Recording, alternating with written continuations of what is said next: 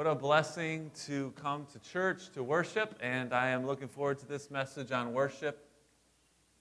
There's a place that I like to go to that I would like to suggest to you.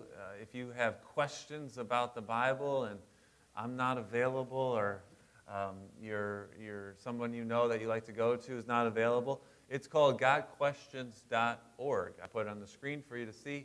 Godquestions.org is a great place to ask questions that may come up, may pop up. I actually go there a lot to do some research, to read up on certain things. I was reading this week about reverence for God, and a statement jumped out at me. This statement I put on the screen for you to see. This is the statement that I read. Sinful humanity does not know how to worship a holy God with reverence and awe. Sinful humanity does not know how to worship a holy God with reverence and awe. And I feel like that jumped out at me because it's so true. It's so true. Sinners don't worship God, they hide from God. They hide from God. Sinners don't worship God, they hide. There are three people that were born without sin. Only three. Adam and Eve, created by God in the Garden of Eden, and then Jesus. Everyone else has been born with a sinful nature.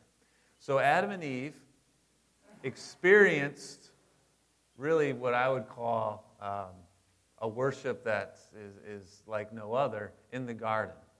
They walked with God daily. If you read in the book of Genesis, you'll see that. Then they disobeyed God, the fall. We call it the fall. And they then did something that's indicative, I believe, of all sinful humanity, which is what this is saying. What did Adam and Eve do when God called on them after they disobeyed God? They hid from God. Because that's what sin does to a person. It ruins our relationship with God, and we don't know how to worship Him. That's the unfortunate reality of sin. There was a prophet named Isaiah. If you've ever read in the book of Isaiah, you will know that Isaiah had an encounter with God. Actually, a very interesting encounter. It's in Isaiah chapter 6. He had a vision of what it was like to be in God's presence in the throne of heaven. And he saw seraphim singing, as we sang this morning, "Holy, holy, holy is the Lord God Almighty." And God's voice shook this room that was filled with smoke. And Isaiah had only one response to being in the presence of a holy God. It says, he replied, verse 5, "Woe is me, for I'm lost. I'm a man of unclean lips," meaning I'm a sinner. "I dwell in the midst of a people of unclean lips, and my eyes have seen the King, the Lord of hosts." So Isaiah, this is very important for us to see this morning. Isaiah saw himself as a sinner, compared it to a holy, perfect God. What do we usually do when we compare? Who do we usually compare ourselves to when it comes to our good and bad things we do? We don't compare ourselves to God. We compare ourselves to other people. And that puts us in a different light. But Isaiah was comparing himself to a holy, perfect God. And he said, uh-oh, I'm in trouble. And he wanted to hide from God, because that is the normal response when a sinner is in the presence of God. We want to hide from God. So sin becomes the real first obstacle, if you will, in worshiping God. In worshiping God. If you want to worship God genuinely, sin is an obstacle. The second one is bad theology. Bad theology. What does that mean? What's theology? Theo is God. Ology is the study of. So theology is just the study of God. And unfortunately, there are a lot of Christians in America, I will say it that way because I really have not gone to a church anywhere else in the world but in America. So I reference American Christians. And a lot of times there is a difference between Western Christianity, globally speaking, and in Europe, in Asia, and different places. So American Christians, I think, struggle with bad theology. There's a reason for it. I've said it many times. It's Hollywood. We have a lot of movies available to us. We have a lot of social media available to us. And we often get a lot of bad theology from those sources. Many people treat Jesus like their buddy. Jesus is not your homie. God is not the big guy in the sky or the man upstairs. You and God are probably not on the same page. But that's kind of how we approach God in America sometimes. It's a very flippant approach to God. It's a very irreverent approach to a holy God. And to me, it's an obstacle to really worshiping God with awe, with a holy fear. A third obstacle is a bad example. A bad example. And what I mean by that is the typical worship service in America may actually hinder a person's worship. The typical worship service, common for churches to just say to you, come as you are to worship. You can wear your shorts, you can wear your jeans, you can drink your coffee, and you can worship God. We want you to, enjoy the contemporary music, enjoy the positive message, and we know it's so important. If your kids are safe and they're having fun, mama's happy, and you're going to come back. When I say that as church leaders. That's kind of the focus of the worship service, is to make everybody feel comfortable. Boy, we're going to see today that's not what God is concerned with at all when it comes to worshiping Him. But that's sort of the way we've kind of adapted and come accustomed to in America. That's kind of the normal church service. And I'm just saying that can be an obstacle for many when it comes to worshiping God with reverence and in awe. Now, you don't have to go home and change and put on a suit. You can keep drinking your coffee, all right? I'm okay with that, because as we see in the Word, God does not look at the outward appearance. He doesn't. Where does God look? In the heart. He looks inward. He knows your heart, and He wants you to worship Him with all your heart. He wants you to have a clean heart, in fact, we'll see today, a focused mind on His holiness. And if you worship God this way, you will get closer to God, which is what most of us want to do. We want to get closer to God. But as we'll see today also, you can't get too close. That's the awe on Mount Sinai. The Israelites are approaching Mount Sinai, and the awe on Mount Sinai is how to worship God with a holy fear. With a holy fear in awe. So that's where we're at. Not the most cheerful introductions that I've done in the past. Kind of straight to the point. But it's important for us to see it, because this is a Bible teaching church. I want you to know the Word. I want you to know God. I want you to have good theology, a healthy theology, so you know God and you can make Him known. So we're going to pray together. We're going to get into the Word. Let's bow our heads. Father, I come to you just humble today, Lord, to bring this message, because I know that I've wrestled with it. It wasn't easy to craft the words to bring forth, and Lord, I know that your Spirit is going to do the work and not my words. May the power rest on you and in speaking the way you speak to us. Father, I pray that I could simply be a vessel, as John the Baptist said, may I become less and you become more. Father, I pray for a true worship service here where we worship you with a clean heart, in awe of your holiness. Holy, holy, holy God are you. You're God Almighty. May we worship you through this message and through our final song. In Jesus' name. And everyone said, Amen. So if you want to jump in the Bible with us, there should be a Bible in a chair next to you, or in front of you rather, and they're free. If you'd like to take that Bible home, if you're our guest, please, it's yours. We have plenty to share, and if you want to go on to your favorite Bible app, that's okay. No one's going to think you're texting in church. You can go on your Bible app and do it that way as well. Lots of ways to look at the Bible. But we're in Exodus 19, verse 1. We've been on this journey for a while. From Exodus, we started in the beginning of Exodus several weeks ago. And in verse 1, we see that the journey of the Israelites has taken them out of Egypt, and they're in the wilderness, and they're in the desert, and it says on the third new moon, after the people of Israel had gone out of the land of Egypt, they came to the wilderness of Sinai. Now you can look this up on a map. You can see where the Sinai Peninsula is. You can see where the Red Sea is. All of this stuff exists. Okay, this is not made up. It's all there. And 3 months is about the time that it took them to get to this point. It says the third new moon. So that tells us 3 months. They were redeemed from slavery. They arrive at Sinai. And they're going to be here at this place. And we're going to be here camping out a little bit on this. But they're camping out here for about 9 months.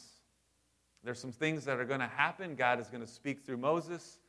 And they're going to get the law, the 10 Commandments, and all of that. But here we have this first message called the awe on Mount Sinai. And the awe is about they're going to meet God. They're going to get up close and personal with God. And it's going to scare them. Just going to be honest. It's going to scare them. But I want to give you just a little timeline of the first 5 books of the Bible. How many of you have ever tried to read the Bible and started in the first book? How many of you got to Leviticus and gave up? That's usually what happens, you know. And if you get through it, I have this one image I usually show. It's like a little kid with a fist pump, and he's like, I got through Leviticus, you know. But then comes Numbers, and it's like, oh my gosh, what is God doing to me here? I'm trying to read the Bible. Well, don't get discouraged if you try to read the Bible. And the first 5 books of the Bible are all written by Moses. Genesis, Exodus, Leviticus, Numbers, and Deuteronomy, they're all written by Moses. And if you've ever tried to read through them, you may struggle because there's a lot of things that are repetitive. Sometimes it's not always chronological. And I just wanted to give you an overview understanding of what those books are about and what's the timeline of them. First of all, the book of Genesis starts with the creation of the world. Now, obviously, Moses wasn't there, so he had a supernatural revelation of what happened, what took place. And God doesn't give him any kind of timeline. I mean, there's debates all the time, everywhere. Is the earth 10,000 years old? Is it 10,000 zillion years old? I don't even know, what the latest is on how old the earth is. But I'm not going there today.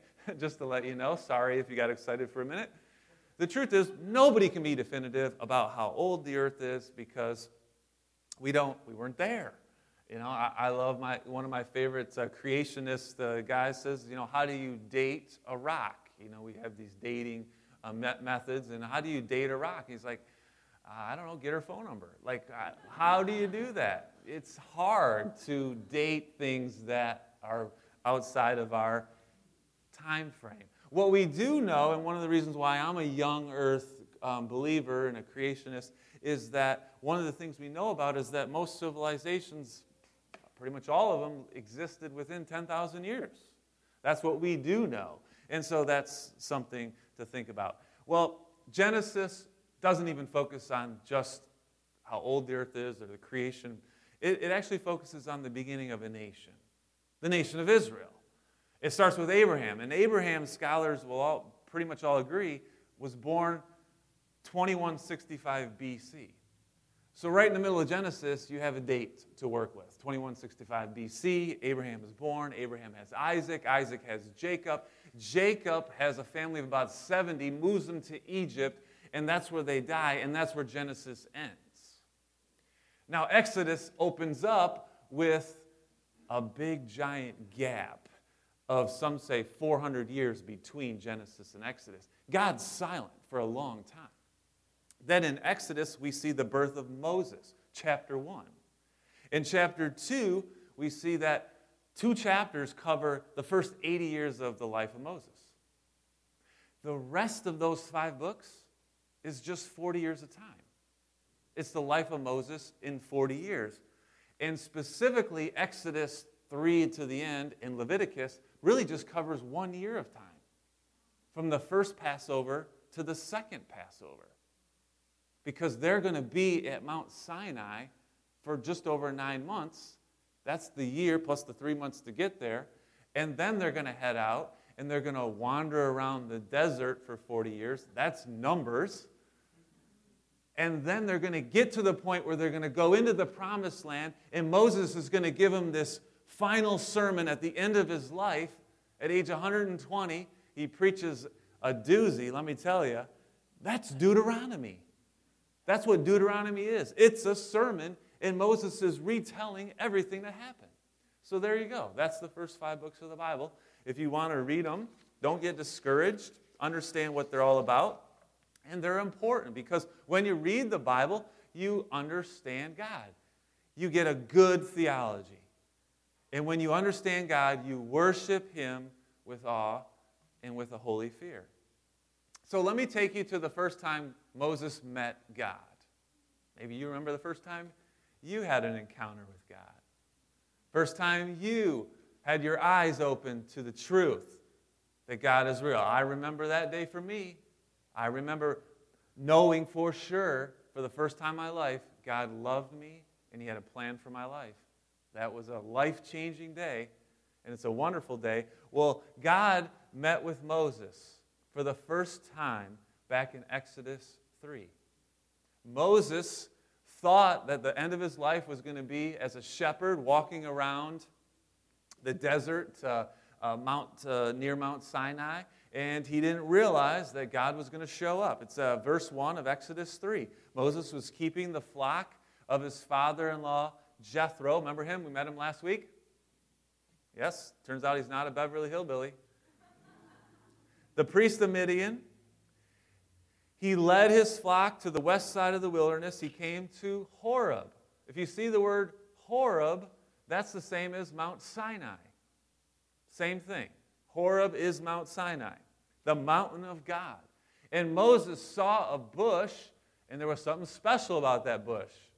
What is it? It was burning. That's right. It was on fire, but it wasn't burning up. And so he approached it because this was interesting, right? You see that? You would go and check it out. And then a voice came and said, hey, take off your shoes. This is holy ground. So he took off his shoes. And then, verse 6, the voice said, I'm God, the God of your father, Abraham, and the God of Isaac, and the God of Jacob. And when Moses realized who was speaking to him, what did he do? He hid his face from God. And that's what we do as sinners when we're in the presence of a holy God. We hide from God. A normal reaction. So now, several months later, Moses is back at the mountain. He's back at Mount Sinai. But this time, he's done what God told him to do, which, by the way, it took some convincing, didn't it? He needed a little help from his brother Aaron, and he did it, though. You know, he obeyed God, and we saw all of that, and they went through the Red Sea, and now they're back at this mountain he's familiar with. And it says that when they set up camp and they kind of settled in, if you've ever been camping, you know it takes a little bit to settle in, right? All you campers out there? I'm not even a glamper, okay? No thank you, all right? Running water, I need that. Anyway, so verse 3 of 19 says, Moses went up to God and spoke to him. He knew right where to go. He'd been there before, and God had some instructions for the people of God. And remember, the amount of people is roughly 2.5 million at the base of the mountain, Mount Sinai, Mount Horeb. So I'm going to read to you verses 10 through 15. so you can see the directions that God gives to Moses to give to the people. The Lord said to Moses, "Go to the people and consecrate them today and tomorrow." Consecrate means to set apart, to make holy. Be ready for and let them wash their garments. Be ready for the third day. On the third day, the Lord will come down on Mount Sinai in the sight of all the people. And you shall set limits for the people all around, saying, "Take care not to go up into the mountain or touch the edge of it. Whoever touches the mountain shall be put to death." If Moses had caution tape, he would have put caution tape around the perimeter of the mountain. That's basically what he's saying here. No hand, where are we at? Verse 12?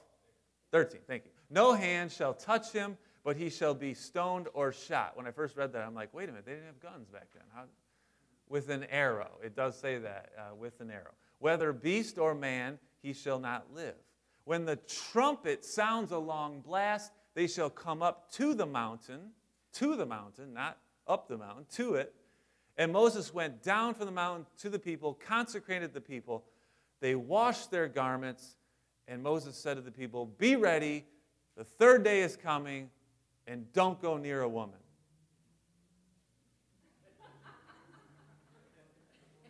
First of all, guess what day it is for Israel? It's laundry day, and it's bath day. Parents, don't you love bath day? I remember those days. I think I might have done a dance the last time I had to give my daughter and my son a bath. All right? When that day is over, it's a beautiful thing, isn't it, parents? I mean, it's torture sometimes. They're slippery. It's hard. So it's laundry day. It's bath day. God wants his people clean. Clean yourself up. Wash your clothes. Clean between your toes. Make yourself pretty. And by the way, don't go near a woman. And you know what he means by that? No hanky-panky for 3 days. 3 days. Why? Get your mind on God. That's what he's saying. Get your mind on God. He's coming on the third day. Now, if memory serves, something else very significant happened on the third day. Does anybody remember what happened on the third day? Yes! Easter, Jesus rose from the grave. All right, good. What's the point of this cleansing, by the way? Why is God instructing Moses to have the people cleanse themselves? And the answer is because to be clean is the right approach to worship God. If we want to worship God, we must be clean. And it's obviously not an outward thing here, even though it was outward for them. But as we know, much of the Old Testament is a foreshadowing of what is to come. He wants them clean. He wants their minds focused on God. No distractions. So now the day is here. Now they're going to meet God up close. Verses 16 through 20. It's the morning of the third day. It's not like any other day. There were thunders and lightnings and a thick cloud on the mountain and a very loud trumpet blast. So all the people in the camp trembled. By the way, we'll come to this in the weeks ahead, but in Hebrews 12, it references this, and it says that Moses trembled with fear. The people were trembling. Verse 17, Moses brought the people out of the camp to meet God. And they took their stand at the foot of the mountain. And Mount Sinai was wrapped in smoke because the Lord had descended on it in fire. And the smoke went up like the smoke of a kiln. And the whole mountain trembled greatly. And then it says in verse 19, as the sound of the trumpet grew louder and louder, Moses spoke, and God answered him in thunder. By the way, there are places in the New Testament where God speaks in the presence of Jesus, and the people said it sounded like thunder. There's other places that it says this. Job says it. So God spoke, and it sounded like thunder, and the Lord came down on Mount Sinai to the top of the mountain, and the Lord called Moses to the top of the mountain, and Moses went up. So what you have here is this tremendous escalation of noise, and lightning and thunder, I'm sure, to match it. And these people find themselves in a position of, we can't run and hide. It was rocky, I'm sure, and they probably tried to hide under the rock, but it wasn't working. They can't run from God. And this is partly how God taught them awe and reverence, how he gave them a holy fear of him, which is why I titled this message, The Awe on Mount Sinai. And by the way, that picture is the view from Mount Sinai today. The background of that picture. That's Mount Sinai. So there's an awe on Mount Sinai because God is on Mount Sinai. And listen, he wasn't scaring them like I used to do to my brother and sister because I didn't like them when I was growing up. You know what I'm talking about, right? You had a sibling, you scared him. Yes. I got a young man who's, we do that. He's revealing himself up close, and that's scaring them. He's showing them that he is who he is.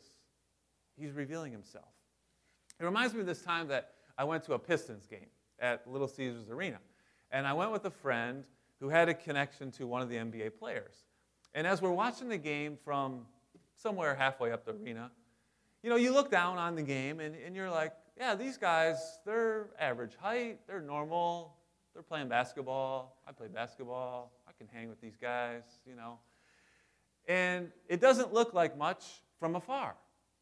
But then after the game, we waited around, we went down to the floor, and I got to meet Boston Celtic Al Horford.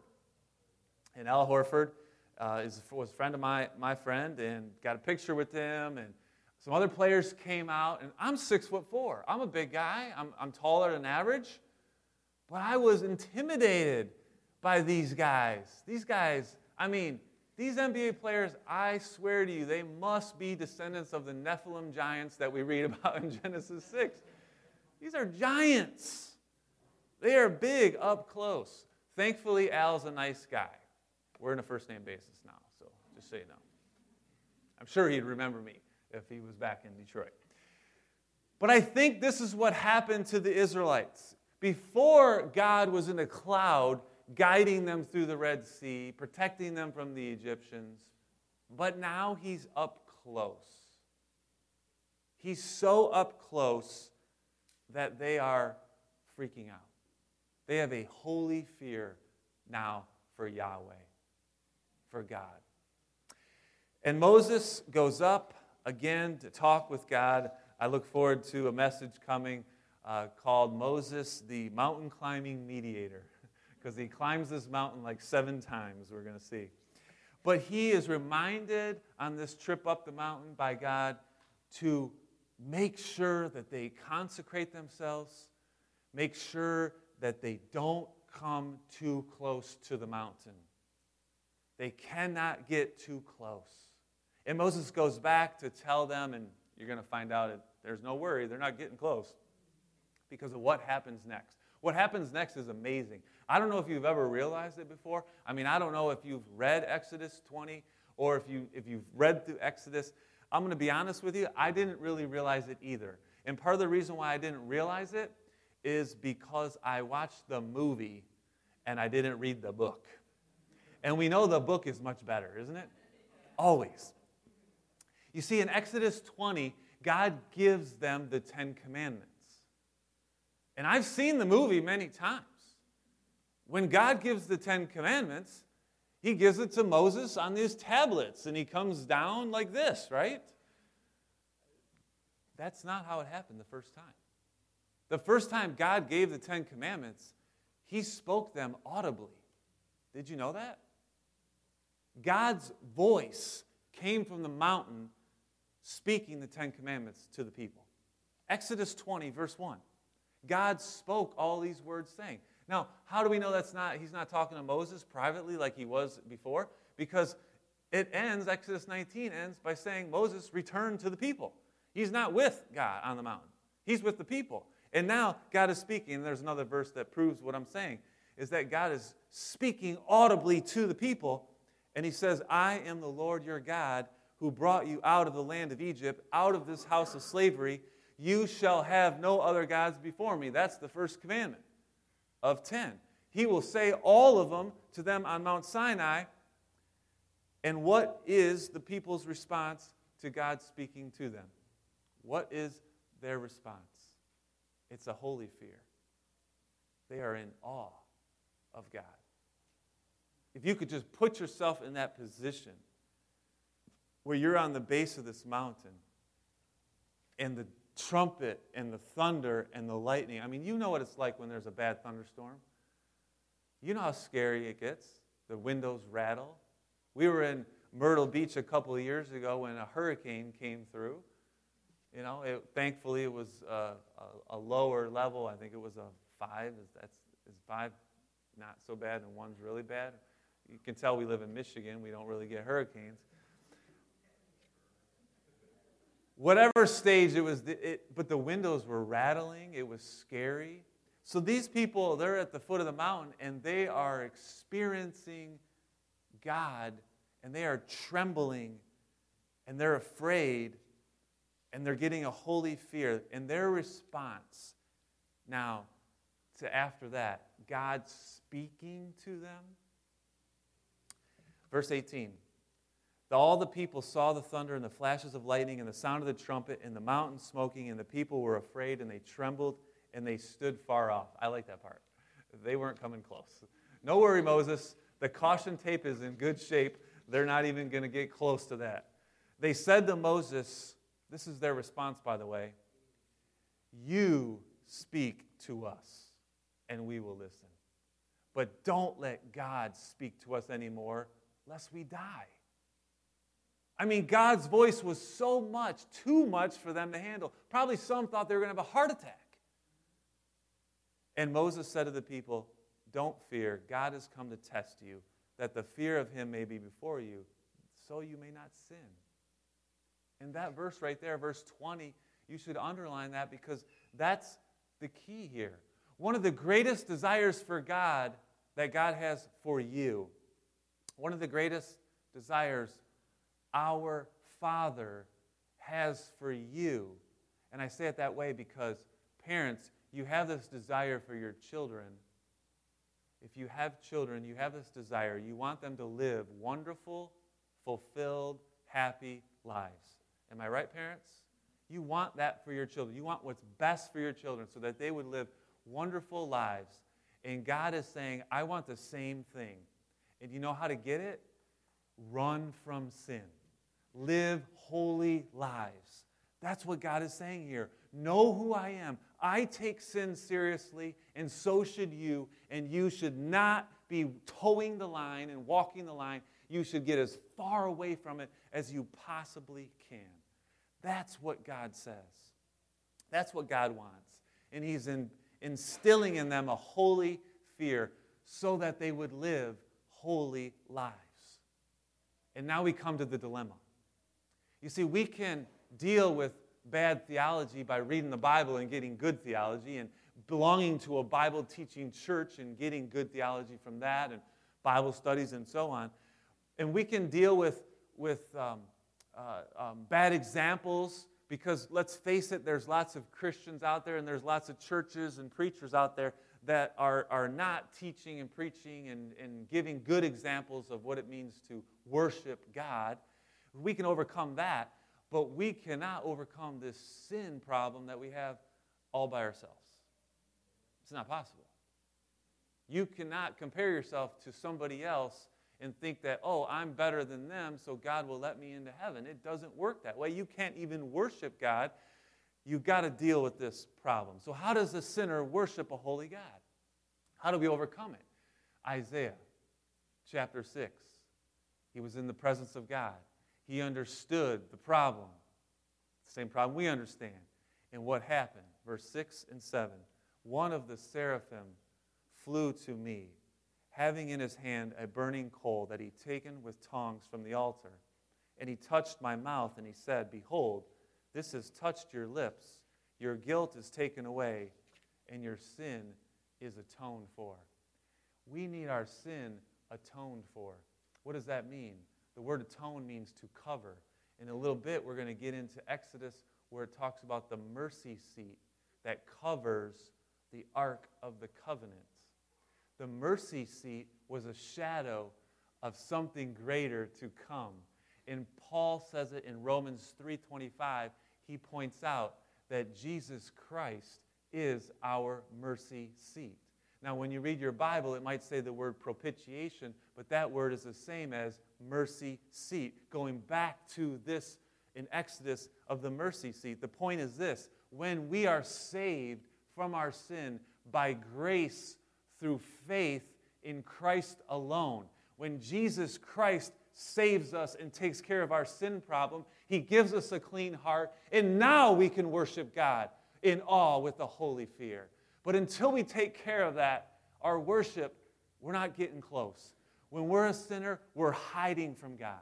But when we have a clean heart, we can worship God in awe with a holy fear. Amen?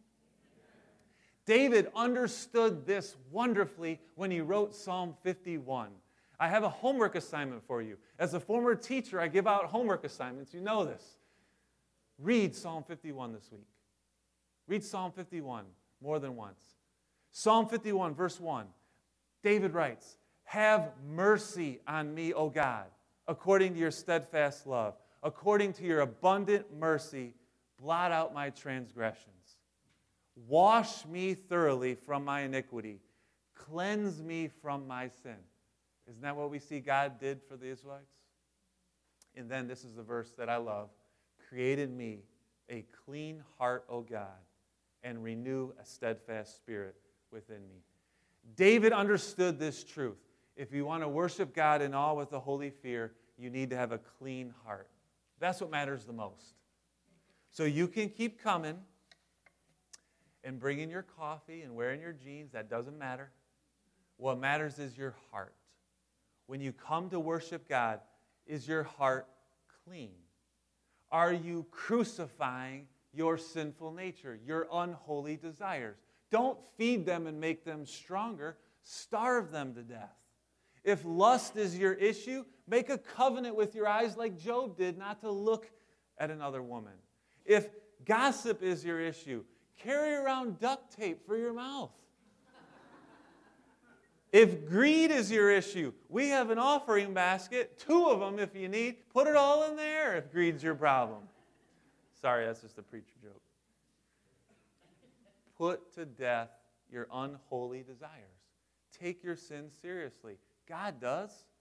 And as James wrote, the brother of Jesus, "Cleanse your hands, you sinners, purify your hearts, and draw near to God, and He'll draw near to you."